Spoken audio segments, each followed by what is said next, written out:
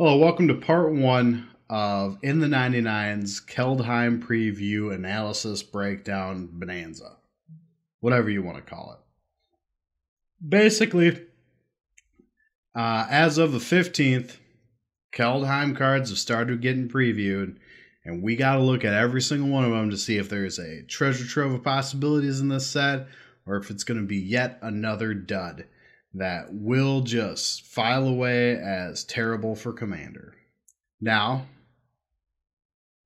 on the plus side, we have seen some pretty cool cards for Commander already out of this set, and it's only been like 2 days. So I will give them the benefit of the doubt on it being a good set. One thing that worries me is that gods have been very hit and miss. Some of the old gods from Theros have been fantastic commanders, or slotted well in the 99. While some of the ones from Mama and Ket, not nearly as good. Hour of Devastation, they had a couple good ones. Locust God's my personal favorite. But, again, they had some that were absolutely terrible. So hopefully these ones we see will slot well into Commander. And based off of the one we've seen so far, I think that we're safe to say that at least they'll have a place in our format. But let's go over the cards first. We'll talk about the gods second, and then there's one last piece that I want to talk about just in terms of the controversy around preview cards and compensation and all that. Just want to give my piece of my 2 cents on it, I guess. But let's start off with what was released on the 15th for a preview. So we got 8 of the new flip lands. Basically, it's the other half of what we didn't get back in Zendikar Rising. There's nothing much to say. You get a Simic flip land. You get a Golgari. Yeah, you don't really care. You get the color that you want.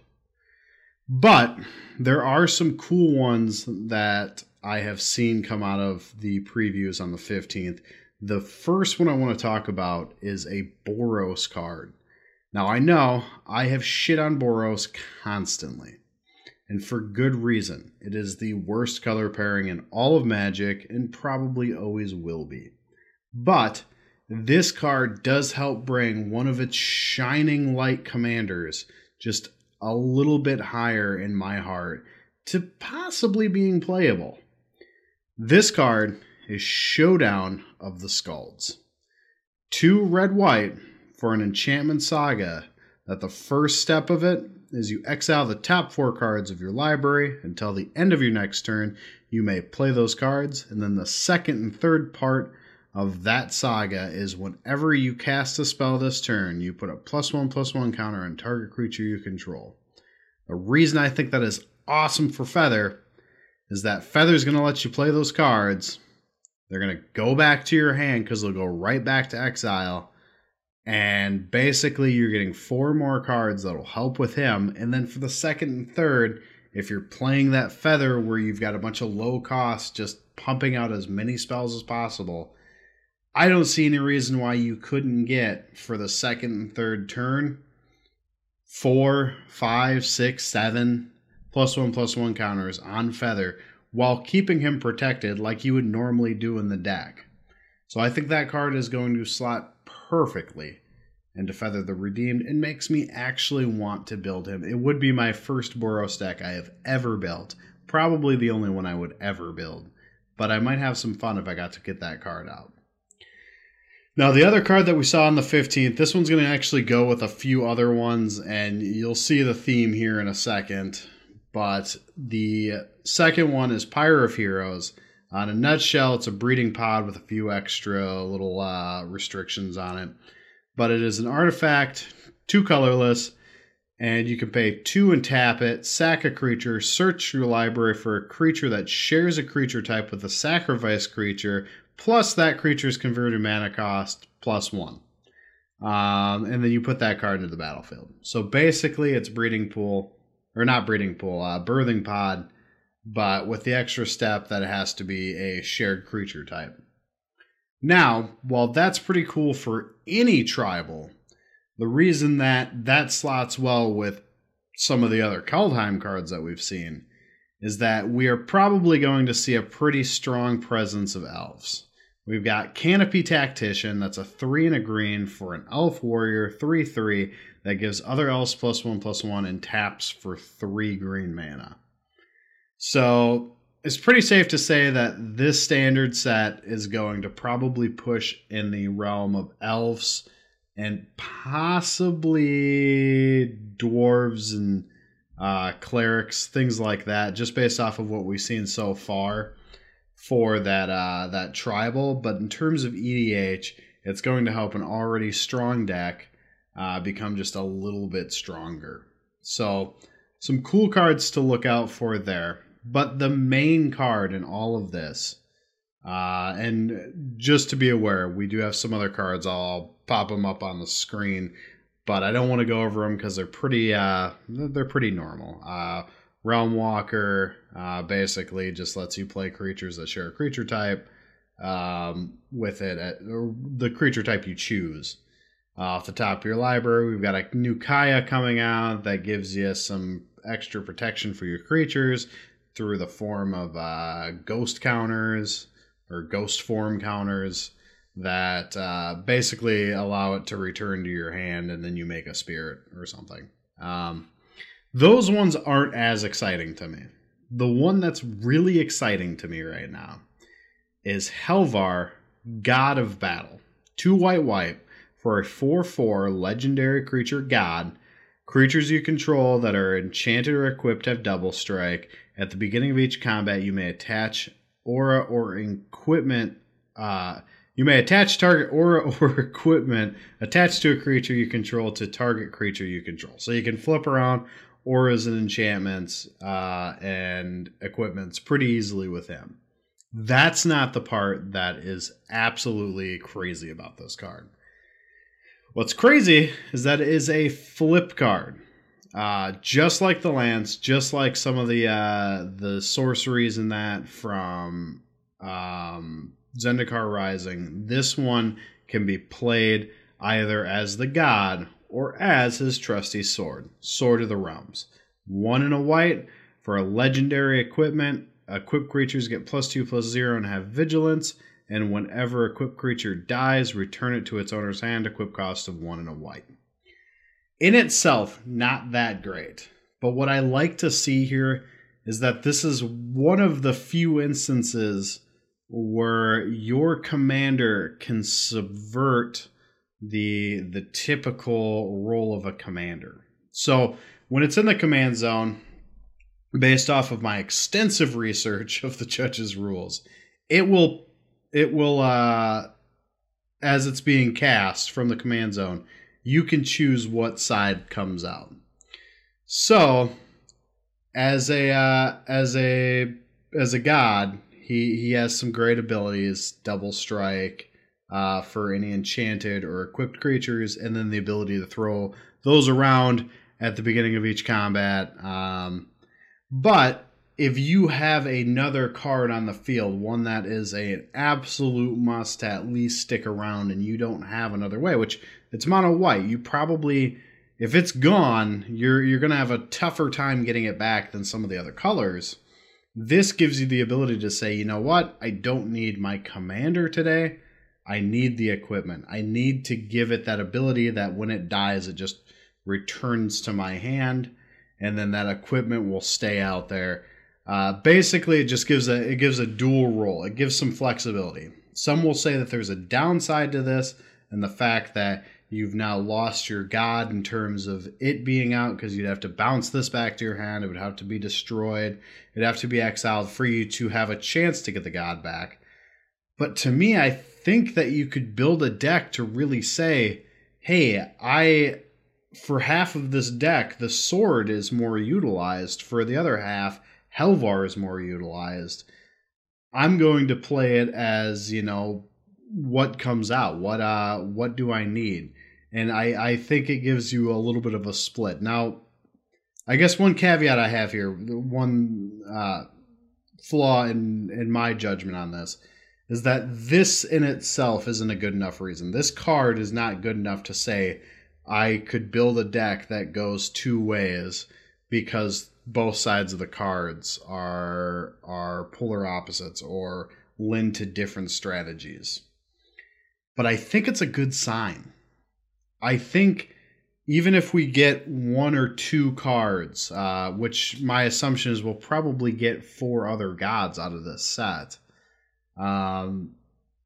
we might see one that is powerful enough and flexible enough that you can do that. You can say, I am almost playing 2 separate decks that may synergize in a way, but have the ability to stand on their own. Or this side of my commander is so powerful that it protects or it win cons out when I need it, and when I'm not prepared for it, I still have the other half of the card.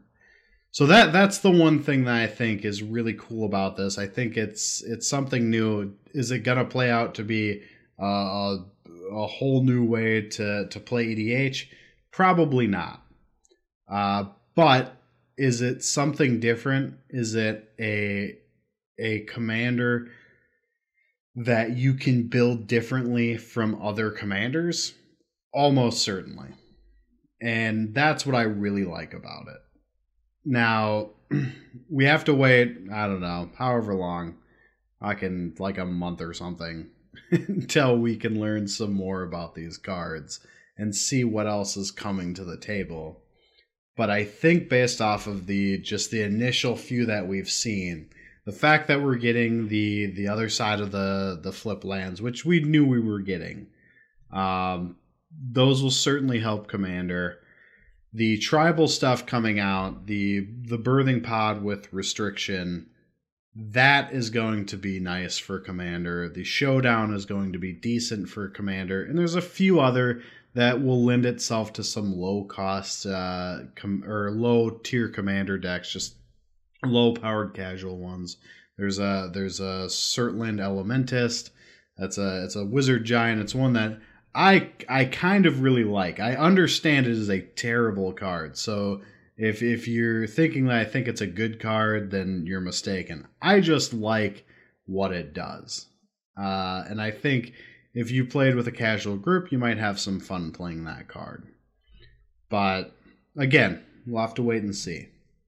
Now, the last thing that I wanted to talk about today, just in this quick little tidbit until we get some more cards, is a seeming, I don't know, controversy over whether or not card previewers should be paid. Now, I get that some of them may or may not feel like, you know, maybe they're feeling like they're being exploited for their fan base by WotC saying, you know, hey, take this card, show it to this many thousands of people for us, and, you know, we'll get the card out there. What I don't think they quite understand is that those cards, WotC could just release them on their own. They could release them on their site. They could go to a website like Mythic Spoiler and say, here you go. Here is the releases for today to show off. They could go to LGSs, or maybe not LGSs, but they could go to online hobby storefronts like Card Kingdom, or even some of the ones like TCG Player, and say, hey, put this on the front page. It'll bring traffic. Because that's honestly the point of it, is that it's a symbiotic relationship. It's them saying, here's a card to preview, absolutely free. You don't have to do anything. Just show the card off in your podcast, show the card off in your videos or on Twitter or on Instagram, and it will help you bring more people in, because as people share that, they will see your name attached to it. And WotC doesn't have to do much of the legwork to get that out. They literally just have to send you a card or send you a file of the card to show off. That's all they have to do. And so I think when people talk about compensation here, they seem to think that it's an advertisement that they should be reimbursed for on their time. Typically speaking, you know, an advertisement, like if I pulled up Raycons right now, or I did Dollar Shave Club, or any of the other numerous ones that you see on YouTube channels every single day. Those are ones where, you know, they've reached out, or the content creators reached out to them to get revenue for that video, to say I've got so many thousands of people, but they're usually not connected in any way. You know, if you're watching Dead Meat, that's one, I love the Dead Meat YouTube channel. He does Raycon, he does some other ones. They're not connected at all.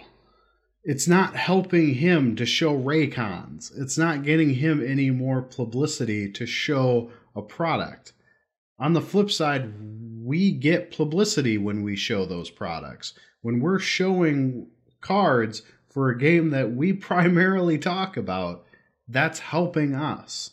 So I guess to me, my 2 cents on the whole situation is, you know, it's helping you too. Your payment is the fact you got large enough to get that card. You got to preview it. I would love to preview a card. If anyone who's watching this knows WotC, tell him to send me a card. I'll take a land. I'll take a swamp. I'll take anything. I would be so happy to take a card and show it off, to say, hey, I am the first one that gets to show this card to the public. I think that is such a neat thing. And I think the fact that some people treat it like it's an advertisement, and that, you know, you're burdening them by giving them that ability, I think that's just, I think it's tasteless, to be completely honest. But that's all I got. Short video. Longer video. Shorter podcast. We've been trying to get the podcast back up. I'm still recuperating from COVID, so I do apologize for that.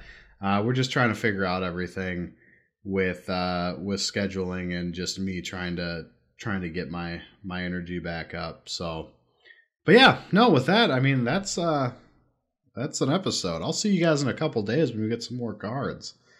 All right, bye.